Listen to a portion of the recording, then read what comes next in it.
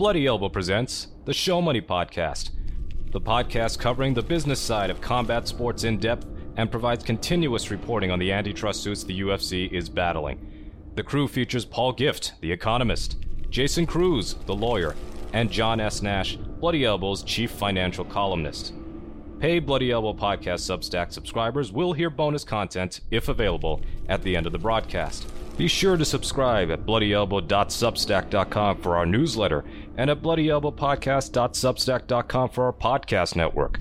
Follow us on Twitter at Bloody Elbow, Facebook at facebook.com/bloodyelbowblog, and as always on bloodyelbow.com. Thanks for listening. Here are your experts.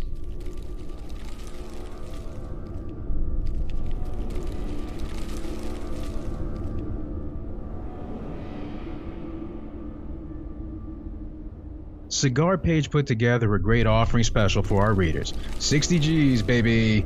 The team at Bloody Elbow had some laughs thinking about those old school UFC fight bonuses and how far some of those early fighters have come. The 60 G's baby deal from Cigar Page is 5 90-plus rated cigars and a travel humidor.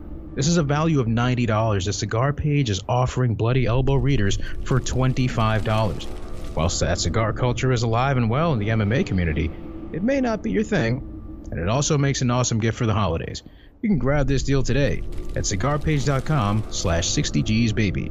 That's cigarpage.com/60gsbaby. Welcome to Show Money, the only show exclusively dedicated to the business of mixed martial arts. I'm Paul Gift, the economist. With me, as always, we've got Jason Cruz, our lawyer. We've got John Nash, the man who knows everyone and everything in MMA. We'll put some of that to the test today. We're recording on Sunday, December 10th, and hopefully this will get out soon. On tap for today, we're basically giving you an update on where the UFC antitrust lawsuit is at, and also some things that have come out of that recently. Some information on fighter pay, some information on owner distributions. What else? Some Bellator finances, and then things like fighter negotiations, stuff like that. Yeah. And then we'll kind of round out the show with since the last time we had a show, PFL officially bought Bellator, so we'll get into that a little bit. But what's going on with the UFC antitrust lawsuit? A few weeks ago, I don't remember how long ago, I was at a hearing where the UFC was denied updated discovery. And so what's happening since then is that they're basically ramping up for trial come April 8th. And the UFC, maybe a couple weeks ago, filed their motion for summary judgment, which is basically, Jason can explain it a little bit more in a second, but it's basically where you ask the judge to rule in your favor, basically saying we don't need a trial. There's no factual disputes, and you can rule on the case as a matter of law. The plaintiffs recently filed their opposition to summary judgment, which is where some of this new stuff came from. And John and Anton over at Bloody Elbow have been all over that, putting some of that stuff out. So go check out some of their stuff at Bloody Elbow to read some of those articles. And what happened most recently, we're recording this on Sunday, I believe it was Friday, the UFC, it wasn't really on the schedule, but the UFC filed motions to exclude basically 3 of the plaintiff's expert witnesses. They've already tried to do that at the class certification stage, and it didn't work. And what they're saying now is that this is a merit. Class certification was a lower standard, and now the judge needs to get into the merits of these experts' opinions. And the UFC is arguing that they don't have merit and they should be excluded. And so basically, a trial is coming in April. There are a couple things that could prevent that, where the UFC could still win. Although based on this judge's rulings in the past, it seems pretty unlikely, but that's where we're at with the case.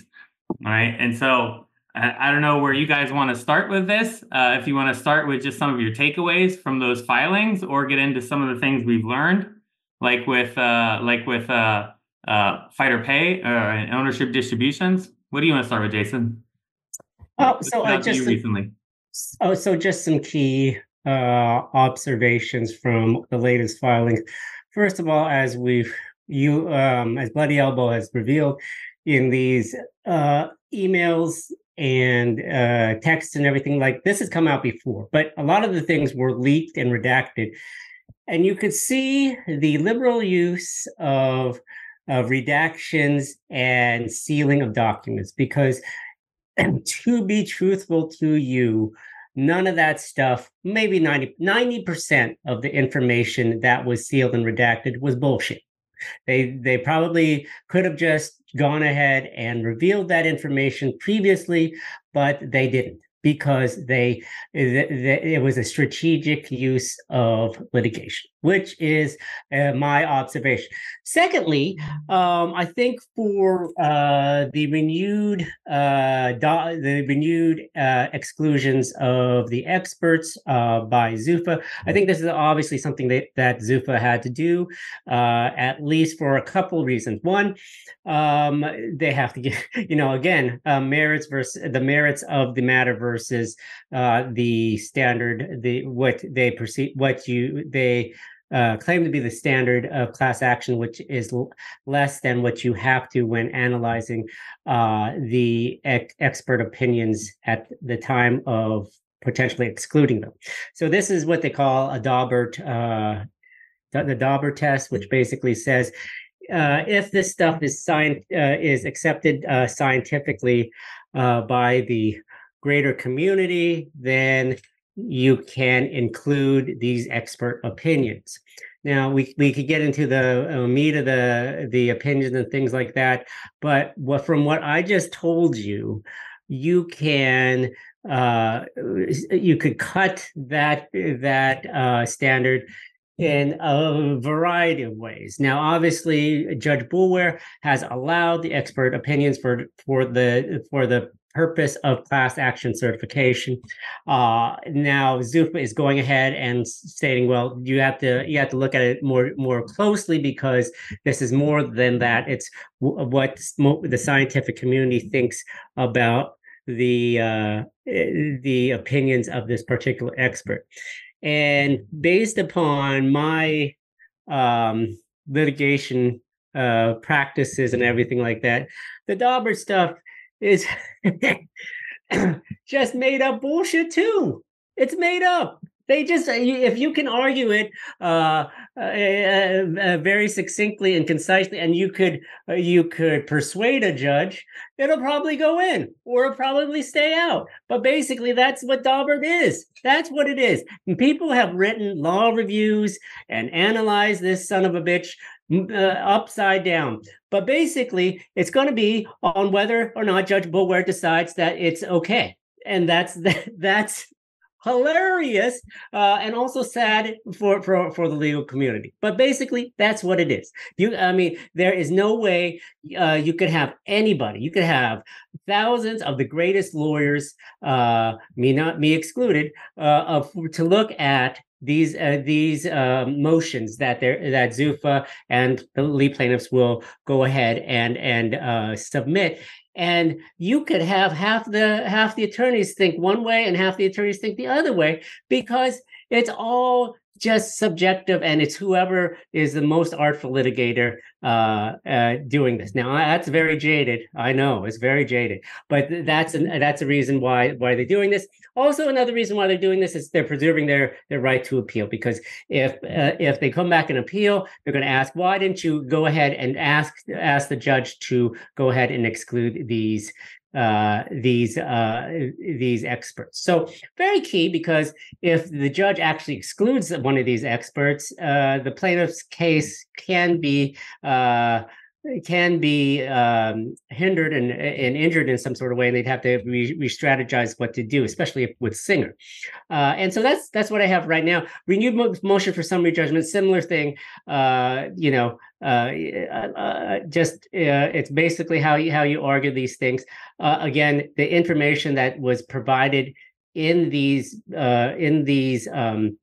exhibits attached to the motion for summary judgment, and what will be attached to the opposition's lead plaintiffs will also be interesting as well. So I hate to break it down to you guys like that. I know I've actually gotten several DMs from people like very concerned about this case. I'm like, don't worry, people have it under control. So there you go. What are their concerns when they DM you?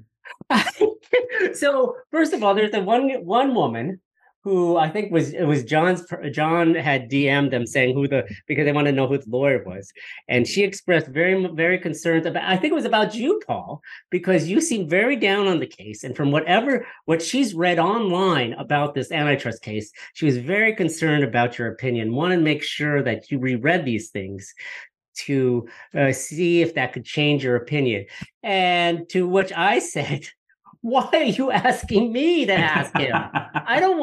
Why don't you ask him yourself? Anyway, secondly, there's another guy who actually who unfollowed me on Twitter, or X, and came back to DM me because he wanted to talk to me about this situation. And, he gave me his personal cell phone number. Like, he's not even an attorney, but he's talked to attorneys. It's like, listen, I don't need to talk to any more attorneys than I have to in my life. Come on. So, but he's talked to attorneys, and he wants to know if I want to sit down at some point to discuss this case. To which I said, no. Why would I do that? Why would I do that? Out of my own will and free time, do that? Why? God, I've got a real job. This MMA stuff is my side hustle. Good Lord! What? Hey, if you ever want to sit down and talk to me, give me a call. Why? I don't want to talk about it. That's more work for me. Free. It needs to be like John and just bug the hell out of you until you cave. But so anyway, I digress. I appreciate everyone's concerns, but yes, the case is going along. I gave you a little cynical thing to chew on, but also yes, I think that there are a lot of smart people acting on this case, and if you read it and make your own decisions, that's what you should do that's best. And it's going to be up to maybe a handful of people to decide how this works out. So God bless. Don't stop drinking for the holidays. Sorry, I'm just kidding. I'm just kidding if you have a problem. Well, that led into me a little bit there, but I'll share my view of kind of why I have that view of the case in a little bit, but let's jump to you, John. There's been the summary judgment and the motion to exclude stuff recently. What nice visual right there. I know. Hey, they don't want your. If you're just listening and not watching, my John's cat is mooning the camera. Yes, she knows. She knows it's all garbage. That's her. She's making her own opinion known. But what's interesting? I have a couple, I guess, class action antitrust kind of not involved in the case, but kind of guys on the side that I was put in contact years ago that I every once in a while reach out, and I haven't spoken to in a while. But one of them had a comment once about the law, and Jason might agree with this based on his little rant there. And his whole point is when you go for a judge of the court, really the facts on these things don't really matter. What matters is you have a goal that you're trying to do. The judge, the court, whatever they're trying to accomplish, they have a goal. And what you want to do is you want to present something and give some fake evidence that you can find that says that this is the way you should be reading it. So they can go, yes, that's right. The thing I wanted to happen can happen because you found precedent in the past that says that can happen. And that's all you're doing. You're trying to accomplish something by giving people the cover that they can go ahead with what they already want to have happen. I don't know if that's true, but that's the way he explained it. And it was so cynical. I said, that's awesome. I love that. Well, so. I will tell you, and I'm not naming names, and this is anecdotal, but I went to law school with people who worked for judges. And basically, and again, this is anecdotal. I don't have names. They would tell me that the judge would tell the clerk, who does all the, basically a lot of the legal law clerks will write up the opinions and things like that. And basically they will tell the law clerk, this is what how I want you to rule. Find the way to get to that point. Jesus Christ. So what does that tell you? Scary. So what does that tell you? That tells you they already have decided how they're going to rule. It's just the law clerk's job to find the way to get there. And the thing is, you're working with smart people. They can find a way to get there. And again, yes, I know. Someone's gonna. Don't worry. It's going to work out. It's going to work out. But again, I think I'm a little cynical because I've done some stuff in court, and this is how things happen sometimes. You have the law. I mean, they always tell you, if you have the facts, you argue the facts. If you have the law, you argue the law. If you don't have either, you just kind of wing it, and sometimes that'll be good enough. And I have been in situations where I've had both the facts and the law and still lose. And in this situation, obviously these attorneys are very good and far more educated on this particular case than we all are, even though we all like study it and look it up. But I think the issue for those that are concerned about how this is going to pan out is the thing is that they can both sides are putting on their best face as to how they want to spin this case to come to the result that they want. And it's a matter of persuasion for them to persuade Judge Boulware how it's going to work out. Now, at this point, obviously, you could say plaintiffs are doing well because they had class certified. I believe it, Paul, at the last hearing, it looked like everything looked like they were pushing ahead toward the trial date. So I think that's a cynical way, a lawyer-looking way of how this is going to work out. Now, you could argue, well, Jason, that Daubert thing, it's more scientific. Well, I heard that this Paul Gift didn't like this regression analysis. And the thing is, when it gets down to it, it's going to be when you get into that courtroom, what evidence are they allowed in? One, two, how are these people going to be? How's that evidence going to be presented? How's the testimony going to be presented? What's the cross-examiner going to look at? And what does the jury think it's the evidence presented? Which part is more believable? That's what's going to happen. If it even gets to that point, I don't even know if it's going to go to trial. But anyway, there you go. Yeah, there's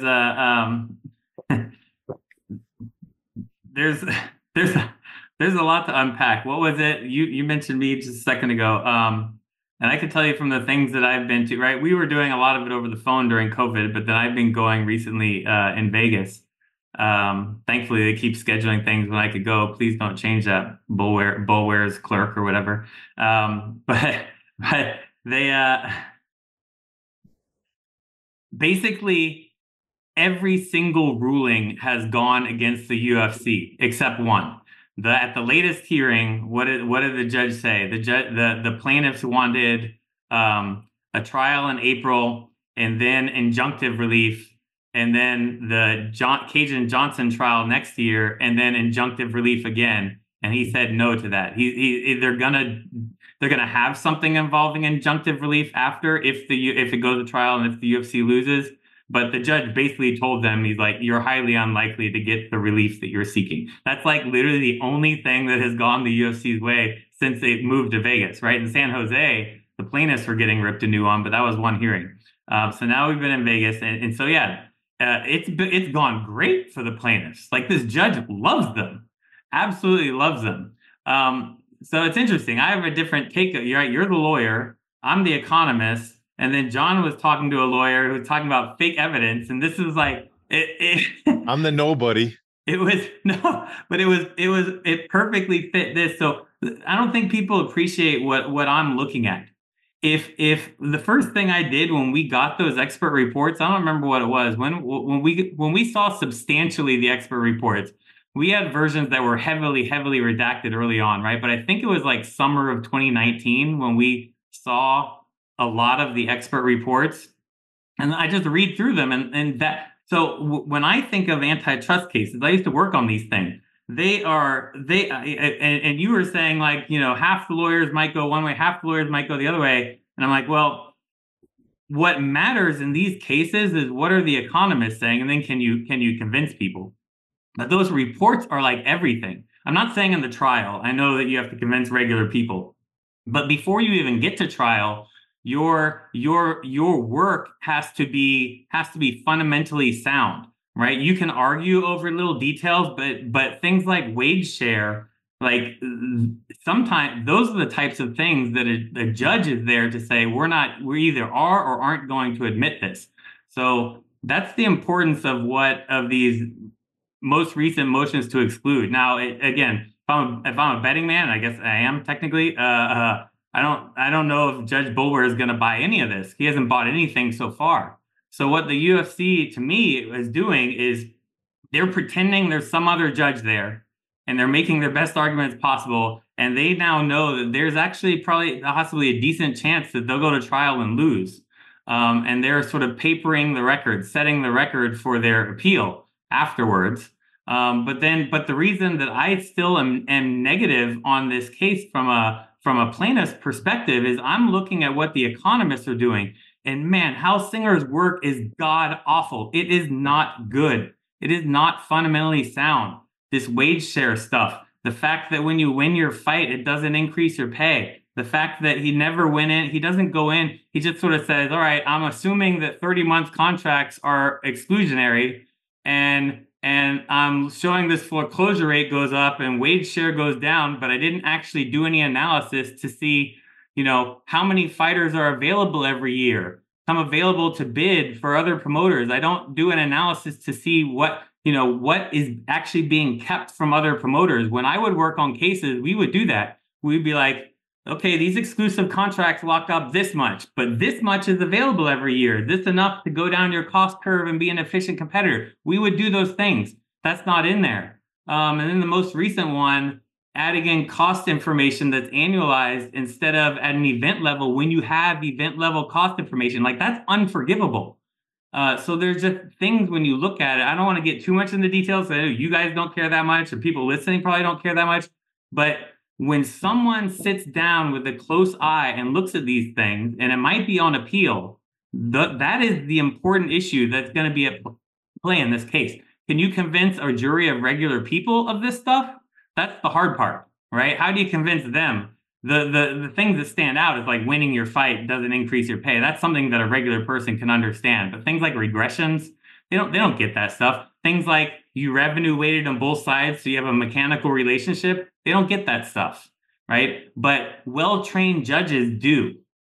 And so what I've learned is that Judge Boulware claims that he's trained in economics and statistics, and like the fact that he's not questioning any of it shows me he doesn't know anything. So I mean, he could disagree, but he doesn't even question really. It's crazy. So that's the part that I'm seeing, and that's why I'm so negative. So that's my 2 cents that I'll throw in there. When I read the motion to exclude Hal Singer, it is a very, very strong motion. I still think it's more likely than not that it loses because the person judging it is, well, like Jason said, Judge Boulware's clerk. Or wait, Boulware, and then the clerk is just writing it up or something like that. Yeah, pretty much. Yeah. So that's my perspective. If I looked at Hal Singer's report and it was really well done, I would be singing a completely different tune. But that's not what I see.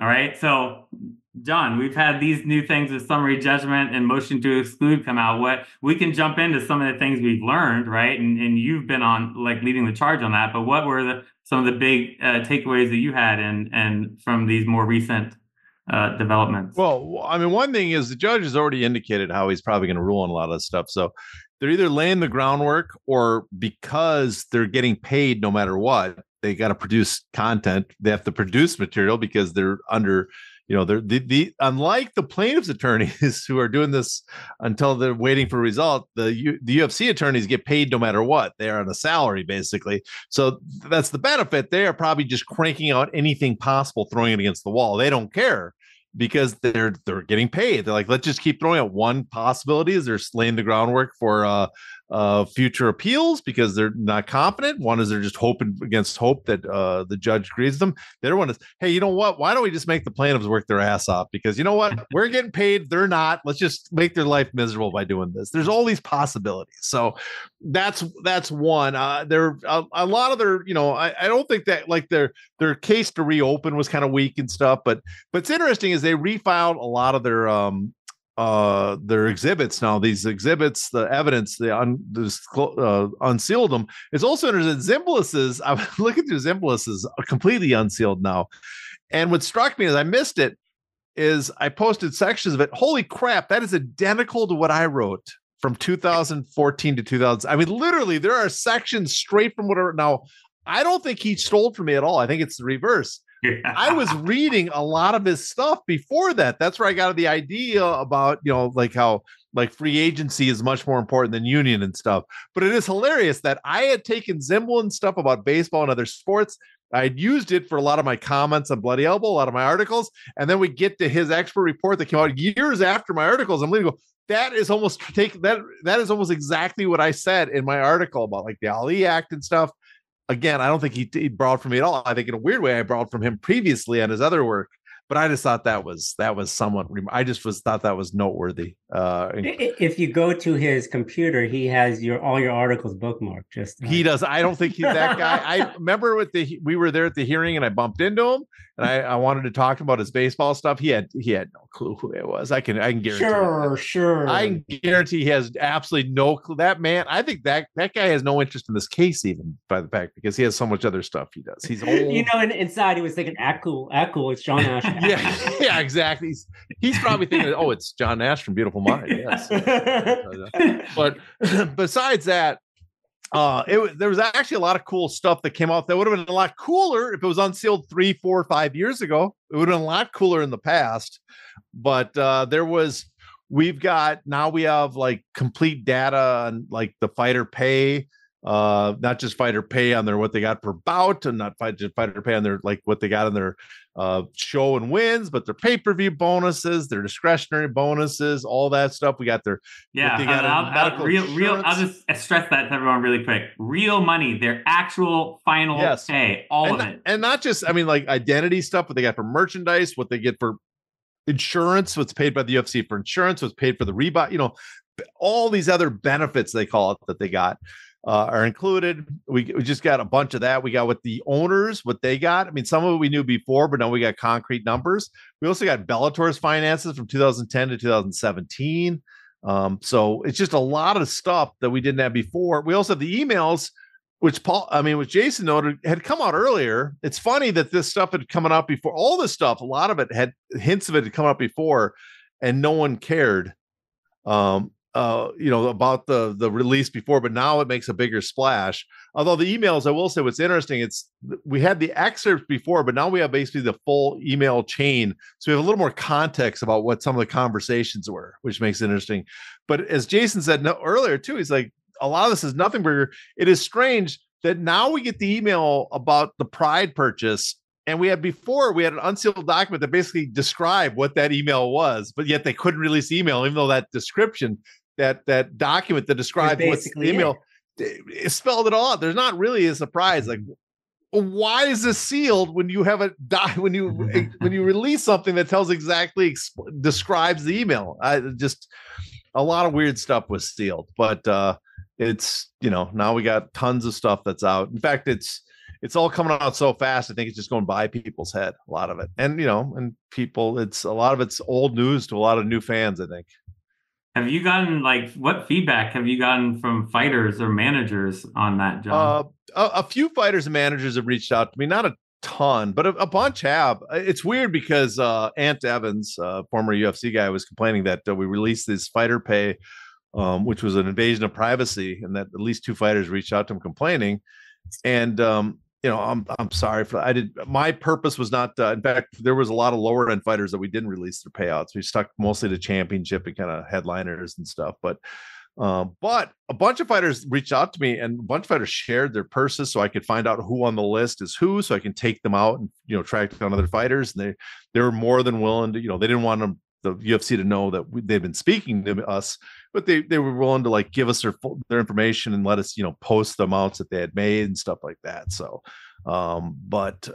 it's weird because several fighters and managers have reached out and found this very interesting, the stuff that's come out, but I wouldn't say, it does seem still like it's a small percentage of the fighters. So, which is, it's just a weird observation. I think the newer guys, this is the way the world works, and they're just so used to it that it's not that big a deal. The younger guys. So there's two things that I thought were interesting with the emails, and that's Joe Silva's negotiation over the email. You would think that somebody would have told them, listen, don't send these numbers via email. Just call the manager and tell them what it is. And if they agree to it, then you could confirm in the email. Don't just send all this shit via. I mean, this is the world that we are in now. And a lot of stuff, should not be written down. Like this is post FTC investigation too. Yeah. So you knew that the possibility that this could come up again or something was there.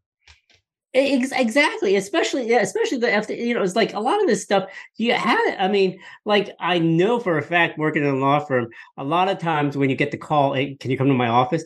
It's going to be something that is very top secret because you can't say it over the emails. So I mean, so that's what I thought was really odd, that when you see Joe Silva or whoever talking, and then they email freely and back and forth, like these things weren't going to be preserved in any sort of fashion. I mean, people need to. I mean, as a lawyer, you need to know when to put stuff down and when not to memorialize stuff like that. Like when they talk. I mean, Joe Silva's going in on why people can't do that. Why he can't give an extra $1,000 to whoever, Martin Kampman or whoever. It's so odd that they would write stuff down in like stuff that could be captured. It's just so odd. The other thing that I thought, just with respect to how revealing the information is, well, guess what? I mean, I hate to break it to the fighters, but when you signed the contract, the UFC had that information. And it became a part of the discovery when the lawsuit was filed. So these fighters, if they found the information invasion of privacy, they could have gone down to the courthouse and told the judge, "I don't want this information to be disclosed." And I guess we could all figure out how that would go. So I'll be blackmailed. What's that? I'll be blackmailed. Remember that? No, I think the real invasion of privacy is when they post court documents with fighters' social security numbers on them. Well, privacy. That's actually a big issue. That's really and that happened in this case for people listening. And so obviously, and then, well, the problem is it's the same thing that happens with when there's hacks and stuff like that. They're like, oh, sorry guys, we got your social security number and all the information. Sorry guys, but I mean, obviously, I'm sure it wasn't the intent of anyone to disclose that information. But also, in professional sports, they disclose the salaries of baseball players, football players, NBA players, down to the guy who's on the practice squad. We all know how much they make. So I mean, it's a part of the business, and if you don't want to be in the business, you don't have to. I'm going to compliment all of us, because if I remember, we're basically the only people that probably downloaded those filings that had the social security numbers in them. If I remember right, Zuffa's. I did not. So please don't go after me. Zuffa's attorneys accidentally posted that. They didn't redact them. I think Paul might have saw one of us saw it. So I think Paul saw it, or someone saw it, brought it up, and then we got contacted to delete, and we deleted those. We're the only people outside the attorneys that had that. We deleted them. I did not have it, so please don't go after me. So we did. No, they asked us to delete them. Too slow on the draw, Jason. Yeah, if I remember, was it the court or someone or the Zuffa or someone sent us emails asking us to please delete any filings? Oh, wait a minute, I did get that. Yeah, I don't remember who it was. Yeah, Someone did. I don't remember. Someone asked us, and we deleted it. So I'm just saying, listen, look how good we are. We delete that when we Then are. there was one other one. There was one other one where it was like a redacted document that you could highlight and copy paste the text out. That was when the UFC came after me and Nate, right? Well, I don't know if we're supposed to share that stuff. Yeah. But it was, if I remember right, it was a bad Adobe Premiere thing where they used the wrong one. So it was just sitting there on top of the document, but it wasn't like they didn't make a separate PDF so you could delete it or right. So desktop tools. Yeah. So modernity is killing so many people. They're just like, holy crap, this is not the way it working the way I thought it would. It's I mean, for people falling at home, you gotta, at this point, I think we're pretty much, it seems, guaranteed to be heading into trial in April. I don't think does anyone here think the motion of summary judgment is going to go in the plaintiff's favor, the defendant's favor? Again, I've already shared that I think things like the motion to exclude and the motion summary judgment are strong, but I don't think Judge Boulware is going to agree. Okay, so I think we'll have a trial, and so it'll be the appeal process. So we still got to wait. You don't know what the jury's going to do, but there's so, that's the thing is, at some time you'd think, I have no inkling. I mean, maybe behind the scenes there's a lot of negotiating back and forth, but you would just assume, based on the potential risk involved, that there'd be some sort of settlement talk. That the idea that, we're not settling no matter what, man, it does. I mean, I don't care if you think you're in the right or not. That's still a massive amount of damages floating over your head that could go against you. I think that there is a requirement for them to at least try a settlement conference. It probably will last an hour or so if both sides are way far apart. But I think there's always to make a good faith effort. And what they do is they just show up and say, listen, we're far apart, guys. We're not going to settle. I mean, at least there'll be some sort of offering. I mean, I think that's kind of what all courts do, simply to facilitate judicial efficiency, as well as ensure that all parties had an option prior to entertaining trial or engaging in trial. Yeah, and it was interesting when you said that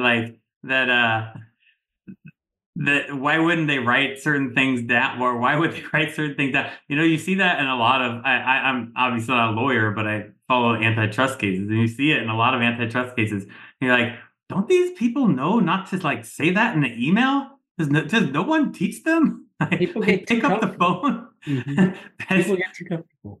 It's strange. There's that. To me, this case is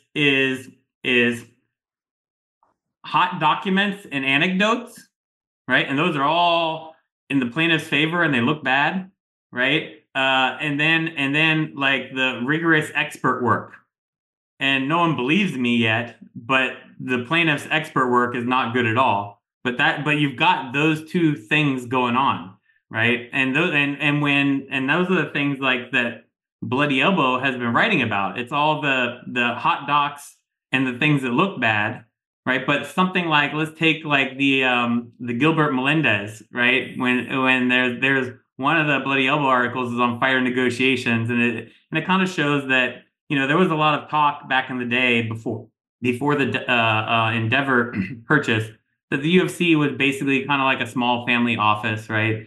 And like what those texts with Dana, and we already knew a lot of them anyway, but yeah, we're seeing the full context now, but we got a lot of it before. But to me, it just shows that like in that small family office, it was like this like bro culture with text like, dude, fucking badass, right? I don't remember what were the words that he was saying.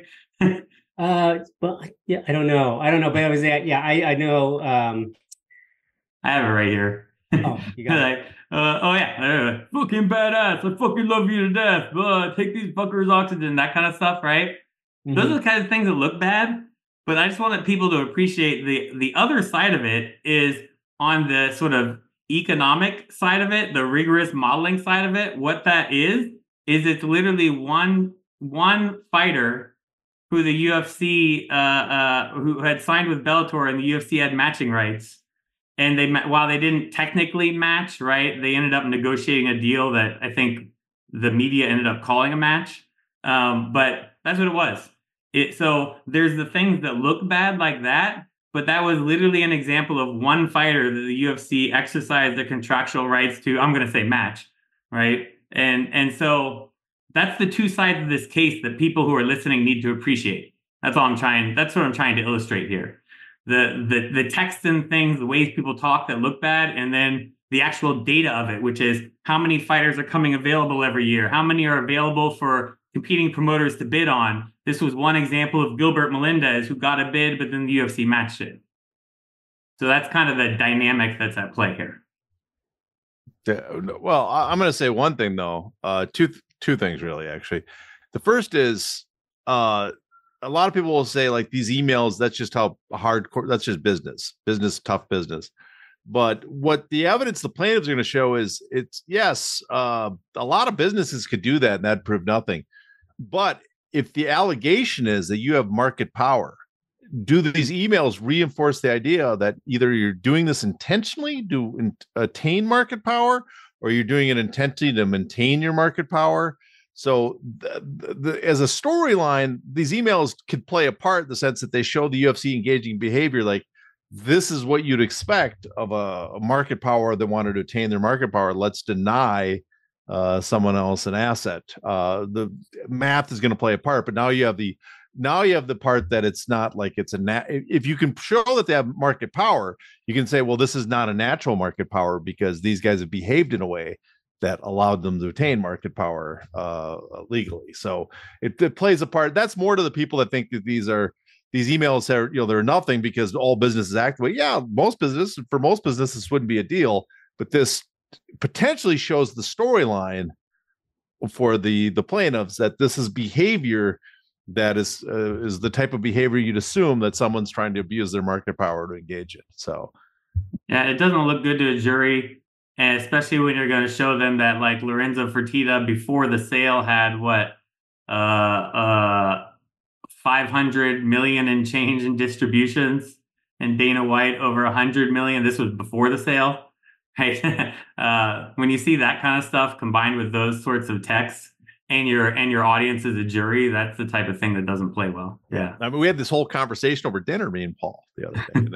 My whole point too is I regression. I don't even give a shit about the regressions. I think that whole stuff is nonsense, and I'd go with the yardstick of boxing, which Zimbalist did, and I would stick with that. But that's a whole different, because we don't do that anymore. There's no per se. And I was reiterating to John how dramatically important that regression is.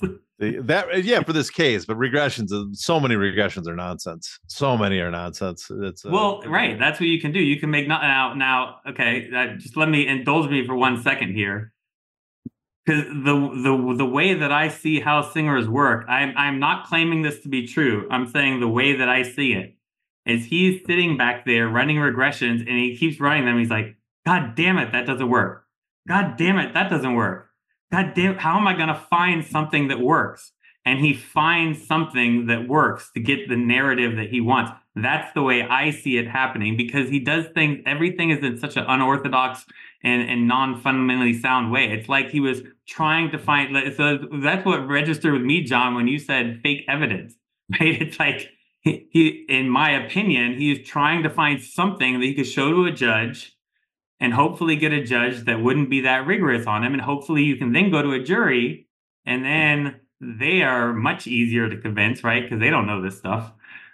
So that's the way I see what's happening in this case so far. Yeah, I'm not going to argue with you. I think it'd be if you focused on the top end and used the boxing yardstick, I think it's a slam dunk, but that's not the model they use. But I think we talked about before, the bizarre way by using a model that probably expands the damages to people that I personally don't think were damaged. If there's damages awarded, it's funny that the bottom guys will get money out of this. where if you looked at where I think it's the damages are, it's the top 15 guys, the headliners, the true pay-per-views, and the guys with the rankings, all of them and no one else is basically in my world are the damaged people by the model. But that's the thing that me and John were talking about at dinner. We pretty much both agree. What a lame dinner. People, if everybody want to know how lame dinner is with us, that's it right there. What a lame ass. Only would have been lamer if Jason was there drinking Hennessy's in the background, and that's it. Well, even if you're making all your monopsony money off the backs of headline fighters, then you just want to get as many new fighters in as you can, and you'd be willing to overpay them, and then you make your money off the ones that blow up. That would be the way you would do it. That's kind of what they're doing, if you think about it. If you look at the UFC model, and this is the weird thing, if you look at the UFC model, the people that are damaged are probably like the top 2-3 fights on a card. And they're probably making, if you compare it to boxing model, where like the bottom 16 fight boxers on a card don't make much, but the top 3 guys make a lot. In comparison, the UFC guys are making probably like a quarter as much as those boxers are. In fact, we know because the boxers are making like 66% of the revenue, according to the analysis. You go to the UFC, though, the bottom 16 fighters in the card are making 3, 4, 5 times as much as the boxing undercard. So in a weird way, you could say the model is the UFC is paying the bottom guys 3, 4, 5 times as much as they'd pay in boxing, which adds costs, but they're paying the guys that bring in 80% of the revenue 1/4. Well, if the bottom guys in the UFC card combined make $2 million and you're paying them, or $500,000 in boxing, you pay them 4 times as much, you pay them $2 million. But the top guys in boxing are getting $8 million and you're paying them 1/4, $2 million. Well, suddenly, you're 8.5, you're paying them $4 million total compared to 8.5 in boxing. You're cutting your costs down dramatically. To access the bonus content of this show, you must be a paid subscriber. To do that, go to bloodyelbowpodcast.substack.com and subscribe today.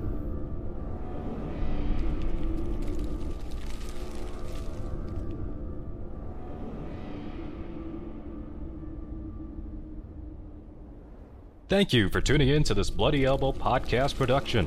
Subscribe at bloodyelbowpodcast.substack.com. Give us your email and receive notifications when your favorite shows drop straight into your inbox. We're also found on a wide variety of podcast outlets. Just search for Bloody Elbow Podcast and you will get new shows throughout the week, including the MMA Bunker and MMA Tete-a-Tete shows with Kid Nate, the Level Change Podcast, the Hey Not the Face Podcast, the MMA Vivisection main card and prelims UFC preview shows, the 6th Round Post-Fight Show, the Show Money Podcast, and the MMA Depressed Us.